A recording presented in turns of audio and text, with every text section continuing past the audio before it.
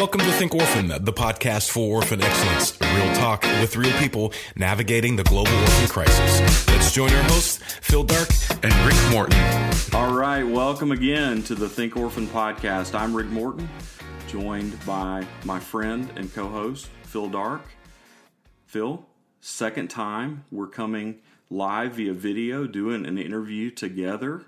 Still kind of getting comfortable to this, although you and I are really used to looking at each other when we do this anyway, right?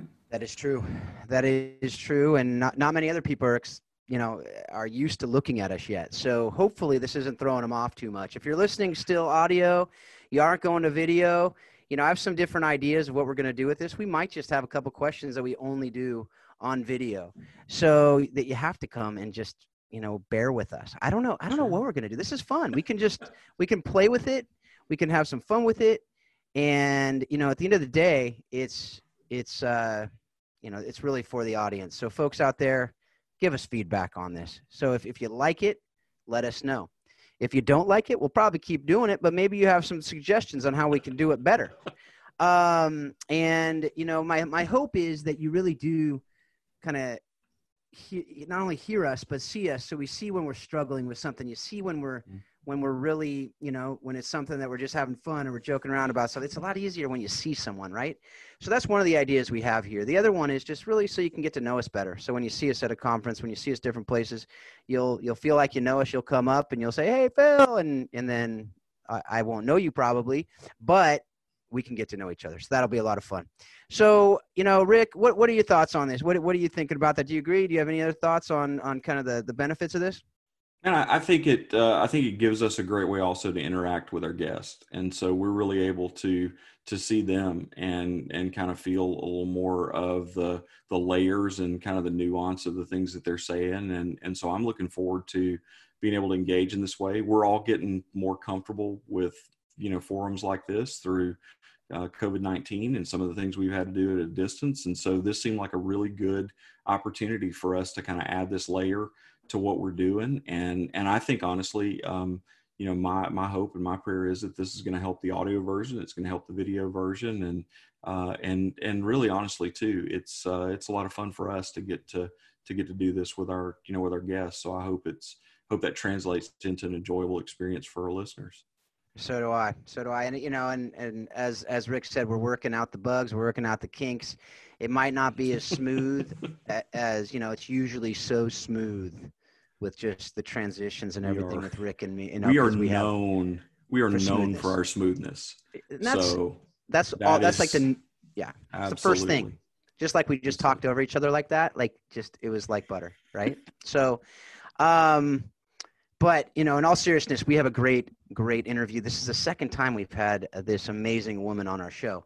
And it's I was talking to her earlier. It seems like we use her as kind of the guinea pig. It's the first time we're doing a video interview with someone. We had, obviously, the last episode where Rick and I had the video between the two of us. But this is the first time we had a video interview with someone. This woman we had on, she was the first time we had an interviewee also be the co-host of that episode.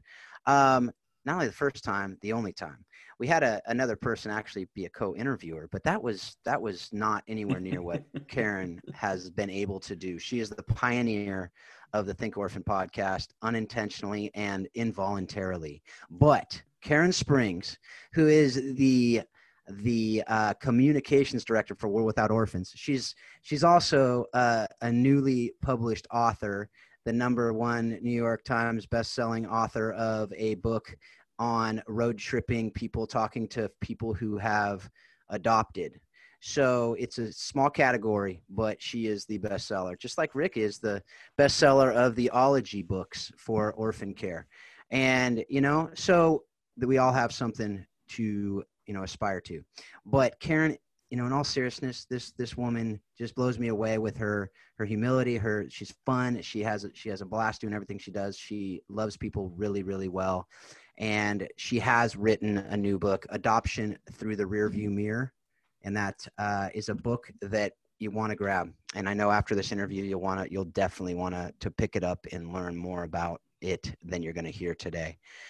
So without any more, we're going to bring Karen in to have this great interview. Karen, welcome. Hi. Hello there.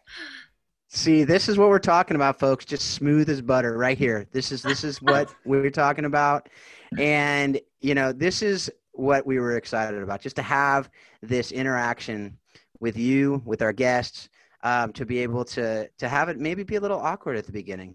But you know what? That's okay, because isn't that kind of life, right? Sometimes Phil, when you're pulling that off. new, You're pulling that off incredibly right now. So we're all of it. We're all in the awkward. So that's great. You just own it. Just own the awkward. That's what I try to tell my teenagers all the time, right? They say everything's awkward, right? That's our song from the Lego movie. Not everything is awesome. Everything is awkward. And that's just the way it is. But you get used to it. You love it. You that's when you can really get vulnerable and transparent with people, is when you've been awkward together. So that's what I think anyway. Even if it's not true, I just made it up, and that's what we're going with today. So Karen, we introduced you beforehand. You don't have any idea how we introduced you, but that's okay, because it was really, really good. Karen, last time we had you on, as I said in the intro, that you were the first person to ever be the interviewee and co-host of an episode. Only time we've ever done that on the podcast, outside of me and Rick just talking with each other. But when we talked about it, you were in the middle of a road trip. In fact, you're also the only guest to stay at my house with my family the night before the interview. You're just full of first. Now you're the first person to be interviewed on the video. So it's just amazing. But yeah, it's just, we want you to be the pioneer, as I said in the intro. So, the concept of the book really was we talked about that the last time. You were taking a road trip to meet with and hang out with and interview people that you had hosted when you were in Ukraine. And I just want you to, if you could, take a minute to remind the folks out there, remind our audience about your ministry in Ukraine, how your experiences and the relationships you developed transformed you and led to the creation of the book that has just been released, Adoption Through the Rearview Mirror. Yeah. Well, thanks, Phil. It's had to take 14 years and condense it into a short sentence. But in short, I moved to Ukraine in 2004 because I had relatives in ministry over there. And so through that, I was working with the Christian Broadcasting Network and Orphans Promise.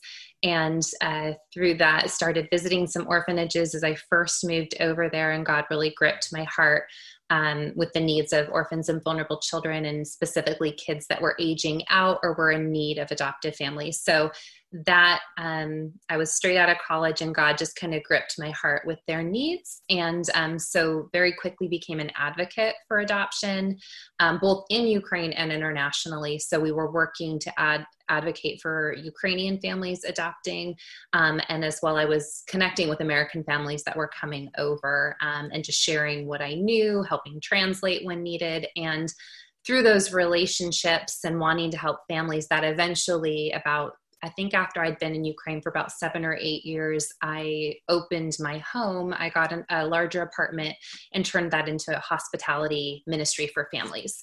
So started hosting dozens and dozens of families. And before I knew it, had hosted hundreds of families in my home over about an 8-year period.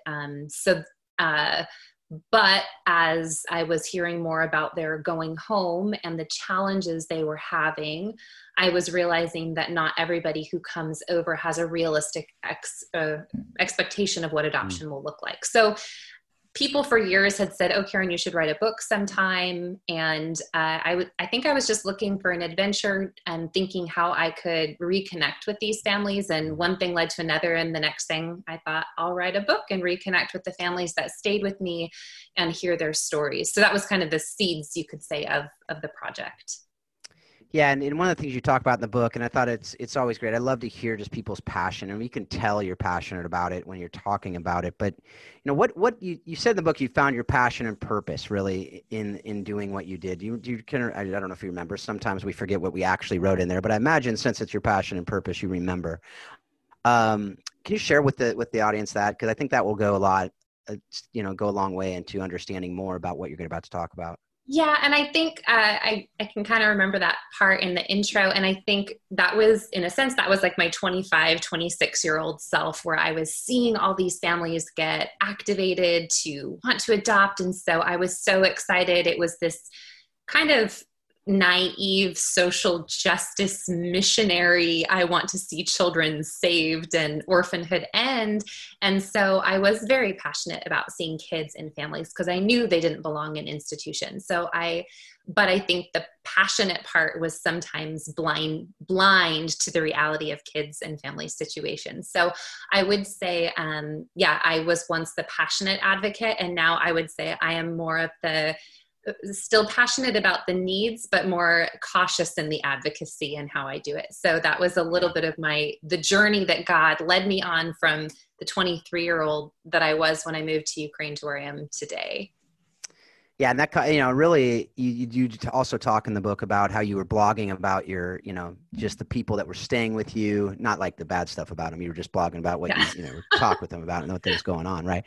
I hope anyway. I didn't read the blogs, but can you share with that? I guess part of what you saw was really, as you just kind of alluded to, the harder side of adoption, right? The more difficult side, to be able to help people, kind of have eyes wide open. But can you share about that? What you discovered when you dug deep into their stories, and really why, as you said in the book, you transitioned from simply celebrating the happy ending Cinderella-like adoption stories, but really felt that it was critical to tell the whole truth when we were, quote unquote, marketing adoption, right? Mm-hmm. Yeah, well, I think like anybody, any of us, we all love Cinderella stories. It's why we go to movies. It's why we love redemptive stories. I love redemptive stories. And I know in that first chapter I talk about, I loved telling them, but I also recognized I was telling the story at the very first part of the journey, which was family comes, God moves all these hurdles for them to be able to get said child into their family. And so they see all these hurdles that were overcome. And that was usually where my story ended, was, and child goes home. So, right, that's the beautiful story we tell.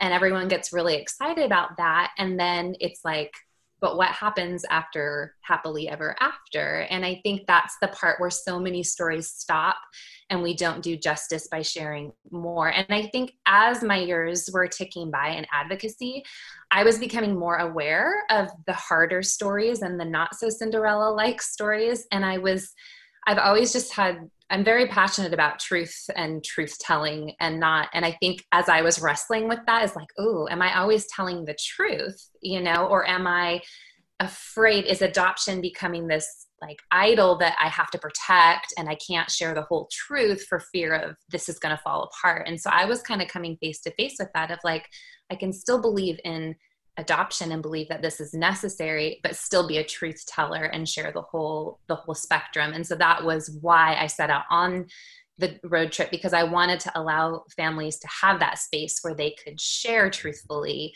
and know that, it was a part of the journey and that they could share that with other people. Yeah, that was one of my favorite quotes, really. There were a lot of favorite quotes, but one of them was really where one of the women that you were talking with, I believe it was a woman, who said, I didn't need naysayers. What I needed were truth tellers. Mm-hmm. Right. And I thought that was so powerful, and something that, I talk with a lot of people about, like, man, you're just such a negative Nelly. And I'm like, no, I just want to make sure that you fully understand what you're getting into. You're going into with eyes wide open. But on that note, I, like you, you have not adopted. I haven't ever been a foster care. I've never, really lived the experience. Right. It's always really from that 30,000 foot view. Mm-hmm. Now I've talked with a lot of people in the weeds, and I know a lot of people doing this work in the weeds, as you have, right?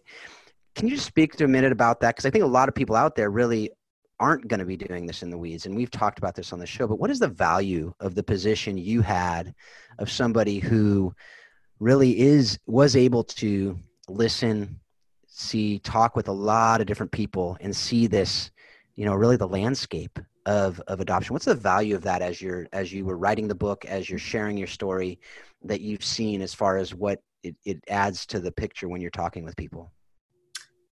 Well, I think one thing that comes to mind is that your own personal experience isn't clouding how you see it. So you have a slightly more objective way of taking in the whole spectrum. So it's like if I just think of the families that, have had a horrible experience with, and you could take this on anything in life, whether it's marriage or parenting or pastoring, whatever your experience is, it's going to cloud how you see everyone else's experiences, even if it was different. And so I found that I was able to hear from the people that struggled immensely. And I was able to hear from the people that had less struggles, and the ones that came in with like very rosy glasses, and the ones that were more realistic. And so because I heard so many stories and yet wasn't filtering it through my own personal adoption experience, I felt like it allowed me to see like just trends and patterns in a way. And I really realize there's exceptions to every rule and exceptions to every story, but it still let me pick out those themes perhaps in a broader way. And I think with my journey specifically in Ukraine, I think I understood some of the cultural nuances that a lot of families missed early on. And that was always such a balance when families were staying in my home in Ukraine, because I understood the language. I could sometimes communicate with their children in ways they couldn't.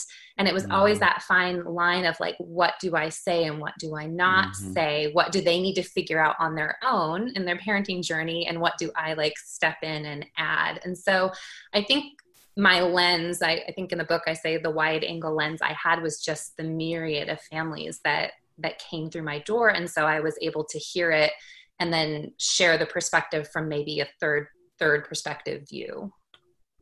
Yeah, Karen, I just want to tell you as an adoptive dad from Ukraine, who feels like I've lived a lot of the story that you wrote out of many of those families. I just want to tell you thank you. Because I think that unique perspective, that ability to sort of tell the story from the outside, it isn't clouded by that kind of that enmeshed perspective that comes when it's your story and when you're living in the middle of the story. And I think you've really done an important thing, and something I think that's going to benefit a lot of people. I think there's a lot of blessing for families that are in the adoptive process now that can benefit from something like this. And honestly, part of it, as I was reading the book, part of what really struck me as somebody who's trained as a social science researcher, this is really good research. like the methodology is really good. Like it's like you really intuitively, I think you did a lot of things in the way that you encountered these people and the way that you consolidated their stories that are things that, that I tried to teach PhD students for years. And so I'm going to ask you a little bit of a quirky question, but really what I'd love to know, like walking away from the whole thing, what are like the big ideas that you came away with out of what I would term a pretty significant research project? Which chapter should I focus on? Right? The big ideas. I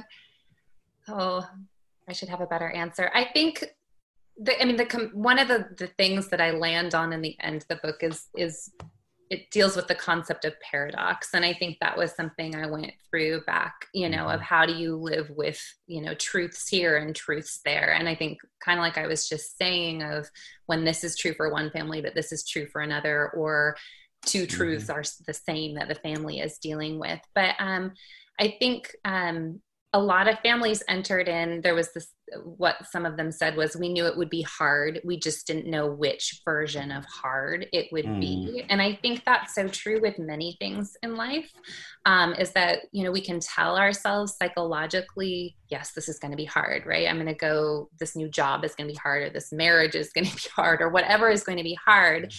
And that, but until you're actually walking it out, as Phil said, in the weeds, like you don't know what your version is. And as one dad said, it's like they read up on all this stuff, like with attachment and all these specific things around adoption. And then their struggles were completely other things. And so it's like, you can prepare, but you don't always know what you have to prepare for until you're in it. And I think that's the balance. Is I think families do need to prepare, but it's an ongoing preparation. It's the prep and then the relearning while you're in the middle and refiguring it out. So I think that was one of my big takeaways. Yeah, I mean, it's the reality of it is, and we've talked about this a lot on the show, and I think you and I may have even talked about it last time we had you on, but the idea of what you're basically saying is every one of these children are unique children of God, and every one of these families are unique couples that when you put all of that together, it's a unique, amazing thing that's going to be really hard, difficult, lessons learned, problems had, and continuing problems and issues and continuing blessings and amazing things. And I say problems, not like, oh, it's a problem per child, but that's just reality, right? That's life. And to see that borne out and to see you covering, as Rick said, the issues in really, I thought it was just you're catching a lot of the nuance that we talk about a lot, that, as you said, you have that view to be able to come in and have it from a lot of different people, because it's not as simple as saying this is the way it's going to be, because you don't know that, right? Mm-hmm. And with that, I think that the next thing that I just want you to be able to talk about is the first kind of chapter of talking about what you learned and what you took away. It talks about families reframing their expectations and redefining success. Right. So what did you learn that you'd want to pass on to prospective adoptive families about that?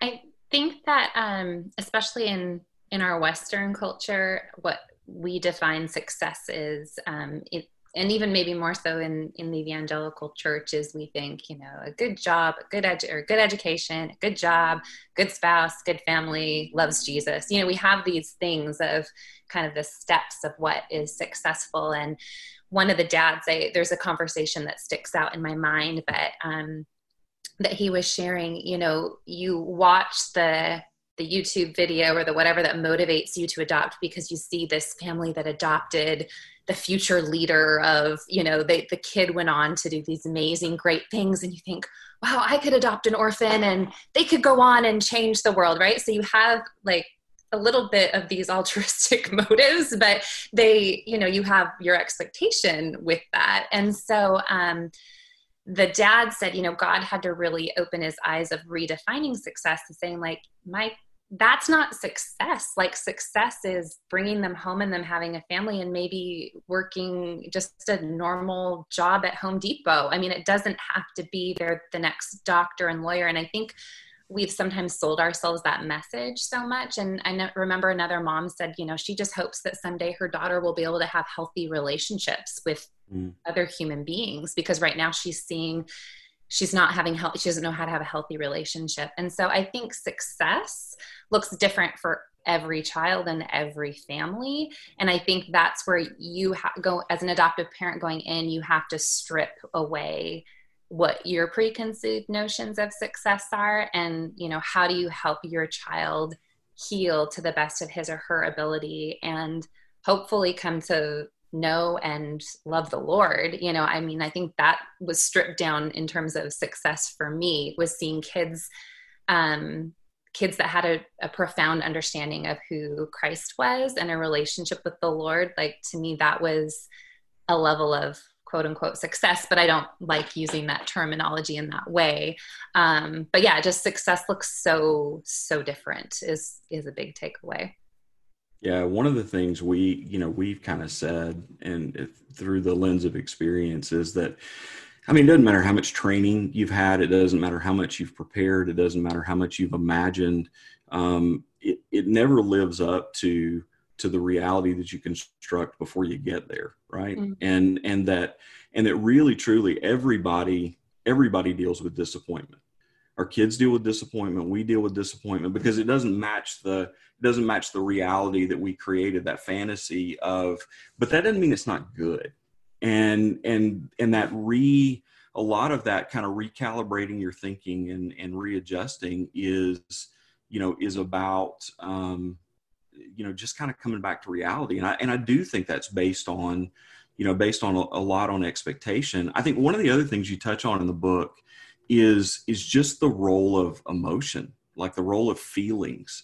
And I think so much of even what we do in pre-adoptive education, even in the best scenarios, is it's about kind of reaching the mind. It's about like us knowing the right things and knowing the right ways to respond.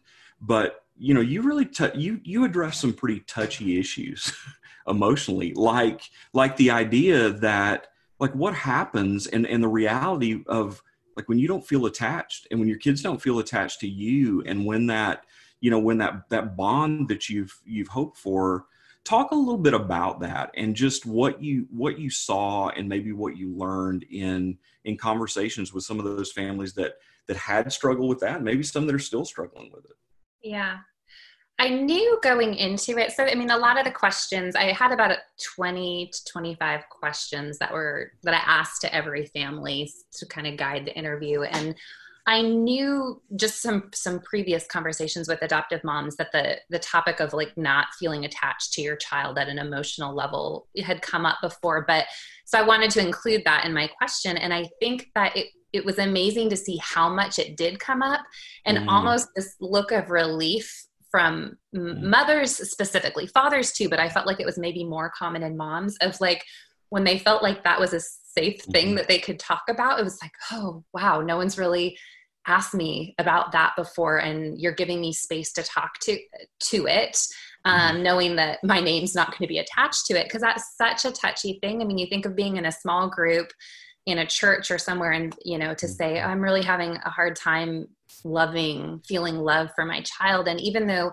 biological parents might have tons of struggles with their children, I think at the core, just because of the bonding and nurturing that's happened since womb to birth to wherever you are in that day, there's a lot more feelings that are just attached there that, the adopted child that comes into the family later on doesn't experience. And one of the moms in the book shared about how she had gone to a conference and someone had talked about this concept of a love bank. And every time a child does something, they deposit in your bank. And then when they do something naughty or misbehave, they pull out.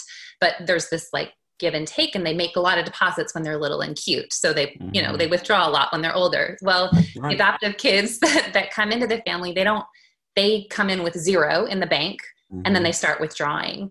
And so the mom gets empty pretty fast, or the dad gets empty pretty fast. And so I think as parents started to give themselves grace for that, because I think there was a lot of shame and guilt connected with the fact of, like, I don't feel as attached to this child as a mother should feel, right, to a child. And so with that was just this vicious cycle of guilt and shame and not having a place to talk about it with. So I felt like I was able to help normalize that for some of the parents, to say, this is actually something that a lot of families deal with. And I had several families just voice that they didn't feel like that was talked a lot about in the adoption communities that they'd been a part of, and that there wasn't a lot of literature on that topic.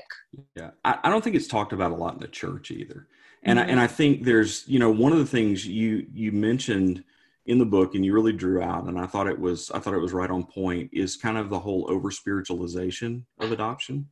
And I think one of the things we've done inadvertently is we've created a forum where people are afraid to express those things in the church.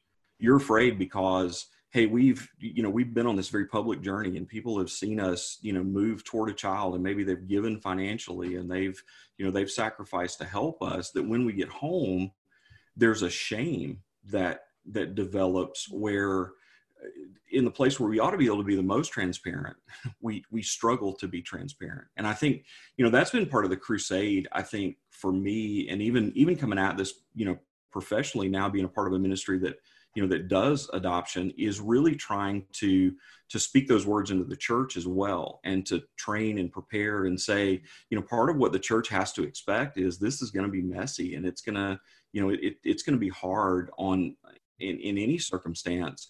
And you have to be willing to let people be real. And we have to create environments where, where we're not judging, and where we're not triggering, and where we're not, causing people to feel shame and, and feeling like they're going to have to hide. And I really appreciate, I feel like that's all I'm going to say through this whole interview, because I felt like the whole time as I was reading the book, it was just kind of amen after amen, and going, I mean, we've had conversations, around Lifeline in the last couple of weeks since I had, got my hands on the book, of saying, like, this is something we want to put in in the hands of prospective adoptive families. Like, we want families to hear this and to see it, because it reinforces the messages that we're trying to give them.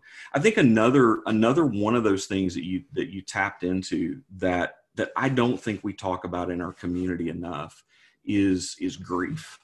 And I think one of the, we've kind of grown up to the point in an orphan care and adoption community where we talk a lot about trauma, and and honestly, we kind of look at everything through the lens of there's a trauma behind it that's causing it. I think what we've come to realize, or what we're coming to realize, is there are some of those things that we see. It's not trauma, it's grief.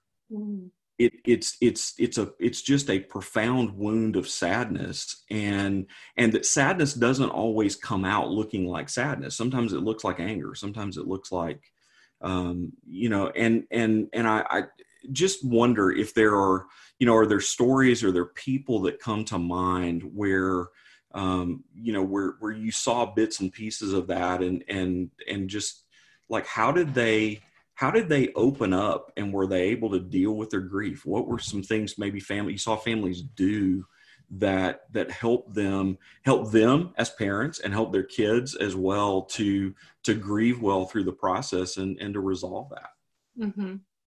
Yeah, grief was a big, I don't think one chapter alone focuses on grief, but I feel like the theme of grief is kind of woven in, because it is encompassed in so many of the subjects, from integrating adopted and biological siblings, where you have the biological kids grieving what their family used to be, or the chapter that's dealing with the parents' feelings, because they're grieving also what their family once was, or grieving the loss of expectations.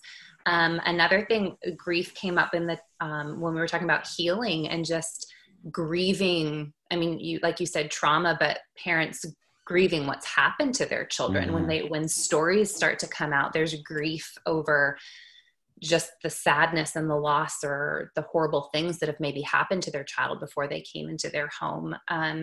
So yeah, I think grief is it's very all encompassing, and it's from very different angles. And I did interview a handful of kids, and I would also say that, very few people, I think, know how to use the word grief to adequately, like you said, put to something. But I felt like a lot of kids, there was a grief, especially for the kids that came in an older, at that like between 11 to 14 age, that over the identity, because the few teens that I sat down with, it was this grief of like, I'm not really American, and I'm not really Ukrainian, because I've, maybe forgotten my language, or I know that if I go back there, I won't fit in anymore.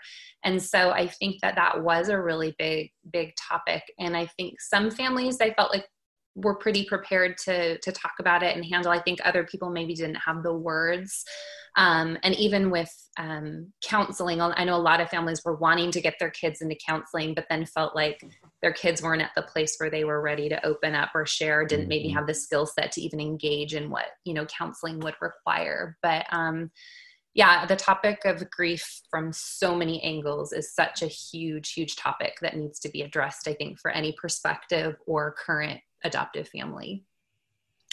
So as we're taking on tough topics, right? Like we're hitting the top 5 list of the big ones, but we're gonna take on one of the really difficult ones. And and again, this is something that I appreciate that you didn't shy away from, but you pressed in and talked about, and it's about disruptions. Mm-hmm. And you write in the book about an issue that's been really visible. We've kind of seen that play out in front of us in the media, and it's been something that there's been a lot of opinion shared on social media, and and those kinds of things. But I think where I would want to focus the conversation is how can we deal better in the church, and how can we deal better in the adoptive community, and in the kind of the people that come around, kind of the community of concern. How can we deal better with disruption? Yeah, Such a good question. The first thing that was coming to mind as you were sharing, because especially in regards to some of the recent media around some of the disruption that happened at the YouTube star. But I think it's this idea of in this community, we can have a lot of strongly opinionated people because of the research and the background and the things that we've done. But I think after sitting with so many families, and specifically some families that went through a disruption or some form of a disruption, whether that was sending their kids to a therapy program long-term, is that opinions, people usually have their opinions from their own ivory towers, again, of their own experiences. And I just think that we need to withhold some of our really strong opinions. And I say this as a strongly opinionated person.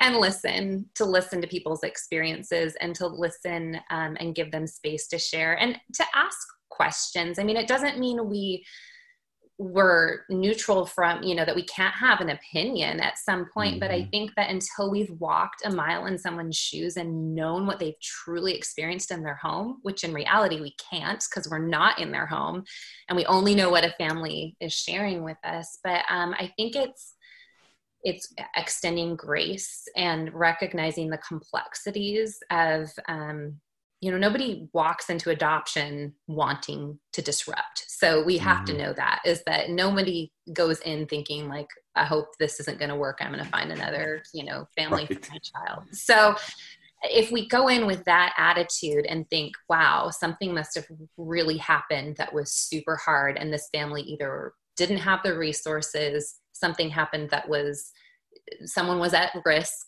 so it wasn't safe for someone to be in the home. And that's why they came to that decision. And, the amazing thing about it too, is that I've read so many stories, and even from the families I talk to, is a lot of times the family that the child goes into after the disruption ends up being a much better fit for the child. And in the two cases that I kind of unpack in the book, both instances, the disruption happened quite early on, and I would say was definitely in the best interest of the child. And the child is doing so much better in a family that was more ready to handle the needs, or the family dynamics just weren't suitable to that child finding health and healing. So it's definitely a topic that I think in the adoption community, there needs to be some judgment withheld and allow people to share. And that any family going into adoption needs to already be talking about what that would look like for their family. It needs to be a real conversation. Yeah, I definitely think that they're, and I think we've learned so much about the need for pre-adoptive education, and the need for, community around families, and things that, 15 years ago, 17 years ago, when we first set foot in Ukraine to do our first adoption, none of those things were being talked about. Right. And, and it was, here's a good reading list, and, some things to do to get ready, and to see today, where we are.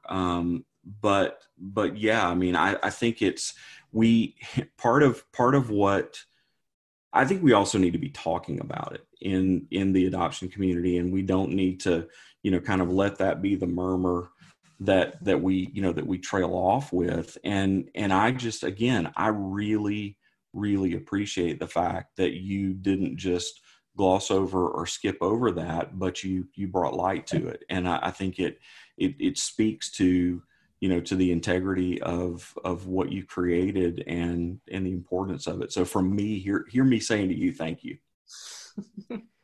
I did not expect Rick to fangirl on you, Karen. It is but I'm shocked. But he, that's that Karen and I have been friends for a long time. Right there. I went over to Ukraine years ago to speak. So we've been absolutely. I'm just trying to figure out how in the world we did 3 adoptions over 17 years and we never stayed in your home. That's the amazing thing. Adoptions were pre my home, but yeah, that's probably what happened, Karen. That's probably what it was. So no, I mean, I think that what you're talking about here, and why you were able to have these conversations, and what you were just talking about in that last answer, I think goes to a lot of what we've been discussing, what we talk about all the time on the show, which is the way you're going to have a lot of these conversations, the way you're going to be able to have the truth telling is in relationship, right? You have to earn those conversations. You don't just, you've earned the conversation. You've earned the ability to write this book because you took the time to understand people. You took the time to get to know people. You took the time to really see, these aren't people that are going in. Like you said, no one goes into it and wants to disrupt or expect to disrupt. Or there's any thought that they're going to disrupt. There's no way they would ever even start the process, right? It's not like the adoption process is a really fun thing to go through, right? It's grueling. It's hard, right? But it's a call, as you said in the book. And when it is a call, you're going to do it. And sometimes it doesn't go as you expect. And in those relationships, you will know how to mourn with those who mourn and rejoice with those who rejoice. And what does that look like? And I think that goes to so many things we're going on right now, but we don't have time for that right now. But I do want to talk, as we are bringing this to a close, I want to talk a little bit about what you talked about as you were bringing the book to a close. Really, you discussed some faith lessons in adoption that you've learned along the way, as you said. And a couple of them I just want you to talk about and just expand on, not necessarily expand on it, but give a little preview on what someone would read in the book, talking about blessings redefined and redemptive suffering. Because, these really aren't things that we really like to talk about a lot of the times, right? But they're so important. So can you just share a little bit with that, or with our audience about that? Yeah, I think for a lot of people, that faith journey of a blessing redefined we can think of a blessing as material blessings, or a vacation or a home, or we go to the tangible, right? And I think for people to understand the blessings that were redefined was understanding God's heart in a different way, or even just seeing, wow, I never knew that as I tenaciously go after my child, but feel rejected by my child, how often has that been my face towards God, and how much does God have, grace and mercy continual on me? And I just think, I know for parents, always describe how they understand the father heart of God so much more as they walk into parenting. And I think for adoptive parents, that's even a deeper level of understanding just God's tenacious love, and that you keep going after, and even though it's hard, and you keep going. And so I think that beautiful lesson that so many people found. And then in terms of the redemptive suffering that you mentioned, and I opened to that page because I just wanted to read the quote that the mom said, because it stuck with me in such a profound way, what she shared. But the mother said, "We always try to find a reason for our suffering, but sometimes it doesn't seem to have a constructive purpose except for being with Christ in his suffering. If I can offer my suffering to Christ, as in, I'm going to suffer this without complaint because you suffered for me, I can give my suffering meaning, which can help me deal with it. Protestants are really bad at this. We want to glibly quote Romans 8:28, everything will work together for good. We want to rush to find out what's the good that's going to come out of this. But sometimes the good isn't a tangible thing. Sometimes the good is simply that you've humbled yourself." And she goes on. But I just think that I go back to that quote. It's funny because I listened to, I interviewed the families, I transcripted the families, I wrote the book, I read it a million times as I edited it. So some of these phrases are stuck in my head. And in moments in my own suffering, in my own ways, I go back to that. And I think this isn't always, I've even thought that during what we're going through right now with the coronavirus, is we want to quickly say okay, what's the good? What's the silver lining? Right? We want to find our silver lining to make this all make sense, because God works everything together for good.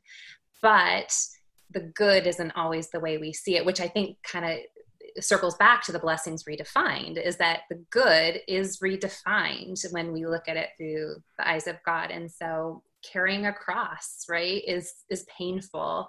So what does it mean to carry the cross of being a parent to a child who has struggle? Or what does it mean to carry the cross of not always feeling attached to your child, or carrying the cross of the tension in your home because of what's happening between biological children and adopted children, or the spiritual warfare, or, all the other topics that I discuss in the book. But I just think I always go back to that redemptive suffering as how is this my offering of obedience to Christ? Yeah, that's good. That was basically a sermon right there, folks. Yeah,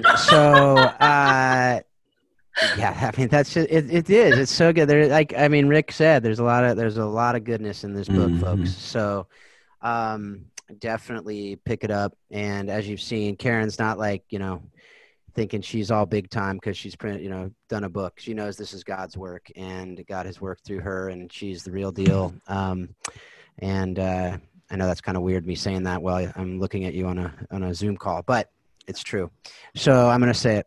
So Karen, as we always do, as you know, there's a couple questions we always ask. We're going to modify the last one because we already asked you one of them, and I don't want to put you on the spot for another person that, has changed your life. But because there's so many in the book that we've seen those people already, or we've read about them. But what have you read, watched, or listened to recently other than your book, obviously, because you've read that a lot, that has impacted your thinking on how we can love orphan and vulnerable children with excellence? Well, I just got in the mail this last week. I don't know if you've chatted with her recently, but our friend Jody Jackson Tucker's Bible study that she put together called Second Mother. And so I've been reading that. And even though I'm not a mom, it has really, I've read it through the lens of the moms that I interviewed. And I've already got a list of people I want to send this book to because there's just so much beauty in it. And just the way she weaves scripture and really deep theological insight. But then from like the foster adoptive perspective, it's really beautiful. So that's kind of what I've been reading and looking at and connecting it to some of the lessons I feel like I drew out in the book. So that's been really cool. I think they pair really well together. Yeah, it's like a wine and a steak, it's just like that pairing. Very good. Very good. Yeah. So, the last question we have, as I said, I mixed it up a little bit this time, but it's, how has this process changed, or even refined, maybe not changed, but refined how you're thinking about how we can love orphan and vulnerable children with excellence. And obviously in your work with World Without Orphans as well, and what you've seen over the last, few years of just doing this work regularly from that higher view. Mm-hmm. Yeah, I think it's given me, for one, I think it's instilled even a deeper passion for wanting to advocate for kids in their home countries. And I know that's not possible for every child, but I just see, after seeing so many of the challenges that families have had, I think recognizing are there ways that we can intervene earlier so that, so kind of looking at preventative measures of how can we help prevent trauma and how can we help, prevent kids having to be adopted. So I'd say it's stirred up my passion for that more, as well as how do we bring communities around families that can support one another. So those that are in the adoption journey, I just saw that those that had, and they didn't have to be in huge adoption support groups, but just having those one or two families around them that could step in and say, how can we help you? And just checking in, because families aren't always going to blare what's hardest in their story. And so I think it was just the need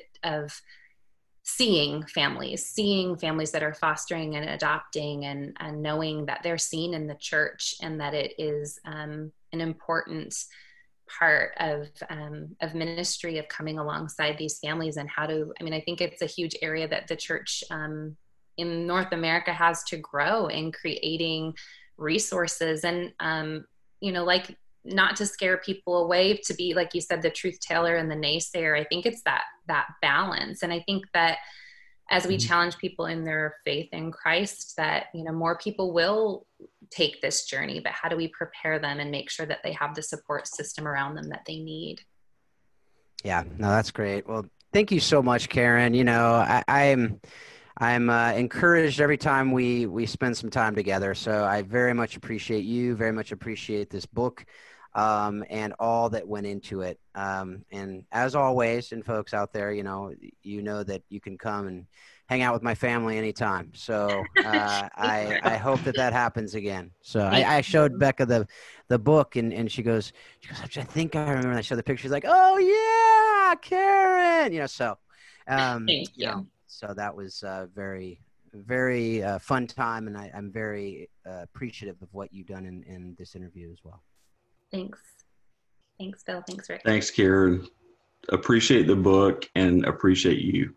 And just really excited for what the contribution this is going to make. So thanks for the hard work and for sharing it with us. Absolutely.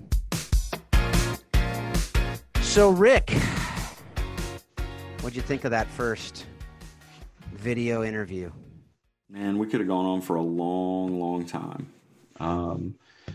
Just obviously much love and much respect for Karen. And she's somebody that you and I both have known for a long time and for many years and in many contexts. And so my expectations were high for the book just because of knowing who was putting it together and knowing her experience. But for sure, she delivered. I think, what I would say about the book in retrospect, I mean, I'm so familiar with the context of what she was talking about, because she was living and working in the country that, that's so close to our heart and where our, 3 kids came home from. And so there's just so much reality in what she said and our experience and the experience of other families. I think, one thing I would want to bear in mind for families and for people as they read this is we have learned a lot and we've grown a lot in the adoption community. International adoption is not what it was when, even when Karen started the ministry to, house families, and it certainly isn't what it was when she first got into this in 2003 or 2004. And I think, now it really is more about older children and kids with, special needs and complexities and large sibling groups and kids that are just going to really probably not find any sort of permanency outside of an institution. Those are the kids that are, that are available and most in need for international adoption. And I think, because it's hard, because it's difficult, doesn't diminish the call to step into it and do it. I think there's still people that God calls into doing this. But I think you do need to go in with your eyes wide open, and I think you do need to prepare yourself. And I do think you need to bring, a community of people around you. And I do think you need to have healthy expectations about what that's going to be. And hopefully we've grown up as a community to talk more and more about that and to provide more resources. But the things that she said and the experiences that she pointed to with families, they're true. Those are realities. And some of those are as a result of, of people that weren't prepared well, or people that weren't supported well, or whatever. But some of those they're just the result of just brokenness. And, and I didn't say it to Karen, but I think the reality that we understand in all of this is that as adopted families, we didn't get here any other way than the fact that something is broken, and it's badly broken, yep. That brings us to this place. And that doesn't mean that there can't be good in your family. It doesn't mean that there can't be great in your family. It doesn't mean, but what it does mean is that there are always going to be some things that are present, and you're not ever going to really kind of, it's not like something you're going to get over. It's just it's part of the, it's part of the reality and part of the backdrop. And I just thought she did a beautiful job of being, being a truth teller about those things, but also in, and I'll just say it. And I would say it to Karen. I thank her for not taking the easy way out, because the easy way out would be to say, here are all these really tough realities. Now we just can't do this anymore. And I think there are a lot of people out there that are saying that, and that's not the answer either. We've talked about it on this show that there are, adoption is not the only answer, and it's not the best answer for most kids that are vulnerable, and most kids even that are, that are orphaned around the world. But it is the right answer, and it is the best answer for some kids. And so we need to do that well, and we need to do it responsibly. And I just am super, super thankful for her, her voice and her balanced perspective in that. Yeah, I agree. And I thought it was super cool too. And I'm excited to continue doing these interviews with you as well, because of the different perspectives we bring, right? And it's, particularly, I think it was very obvious in interviews like this, right? Where it's, her perspective is similar to mine. Yeah. Your perspective is similar to all the adoptive families, even being able to adopt from Ukraine. And I've lived with you, not lived with you, but I've walked the journey with you over the last several years. That'd be kind of weird since we don't live in the same state. But we're really not close at all. But we're close, but we're not close in proximity. Yes, exactly. Anyway, but we've lived a lot of these things, right? Like, I mean, we've shared meals and we've talked about and we've cried together and we've mourned with each other and we've rejoiced with each other and with my biological children as well, right? And so I can remember calls where I'm in just on the call with you crying, and that's real, right? That's what it's about. That's life. It's real. It's vulnerable. And that's what I loved about the book. I mean, I said it during the interview. That's what I loved about the book. That's what I loved about, I would like to think that if I were able to write a book, something like that, it'd be similar to what I'd want to write, right? Like just real, raw stories that are not just the good stories, not just the bad stories, but stories of a picture, a mosaic of families that have gone through this thing, and some, had it in a way that it's like just a lot more rejoicing than mourning, and some a lot more mourning than rejoicing, and that is what. And like I said, right? Man, I hope that part of what the book does, and where I would make a strong recommendation to people to pick it up. But also to share it with pastors, share it with, with leaders in the church, share it with people in a wider context, because I hope it does the work of sort of demythologizing adoption and kind of pulling back the veil a little bit and really saying, like, because she really exposes a lot of the ministry opportunities and a lot of the ways that we can support families. And the truth is, there are a lot of hurting families out there that are hiding, and they're not saying these things out in front of their friends and out in front of their, their church community, and people pressing into those families and really being community to them, is an important thing. But it may take the community, being the ones that take the first step and not waiting on, the adoptive families, not waiting on the foster families. And I think we don't leave them out. This, obviously she's writing about a very, very narrow context, but there's a pretty wide application to this. And so I just pray that it goes far and the Lord uses it. And because I think it's an excellent work by a wonderful person, a great friend. And I think there's much good to come from it. Yeah. No, I agree. And I think, before we jump into the recommendation, I know you have a recommendation for us today, or at least a book that is food for thought, as you said to me. I want to be careful to let you classify, whether it's actually a recommendation. But before I do, I kind of jokingly said it like that was, she preached a sermon, but I think that, if you're looking for Orphan Sunday sermon material, the chapter about the faith lessons that she learned on the journey, and I mean other stuff in the book too, but I think that chapter has, like, your themes right there that you could hit probably for the next 5 to 6 years, on different lessons. But it's, again, it's just real. Pick it up. We could talk for days about it, but instead you can read it. And I will now go to my friend Dr. Rick for his conversation about a book that he's read recently. So, and this is kind of a little bit of a recommendation, or at least a conversation out of left field, maybe for a lot of folks. But I, in preparation to spend some time with some youth pastors and to kind of do a thing on the seminary level, which is what I used to do a long time ago. I've just been kind of refreshing on some ideas and ran across a book that's fairly new in youth ministry circles called Adoptive Youth Ministry. And the author is a guy named Chap Clark. I know Chap, love him. One of the foremost authorities in youth ministry, one of the most popular authors that's out there, writing to youth ministry people, and he's been doing it for 25 or 30 years. But he presents an idea that that what we ought to be doing in kind of the way that we're caring for and assimilating people into into the body of Christ ought to be reflective of our adoption in Christ, that the church ought to be an adoptive community.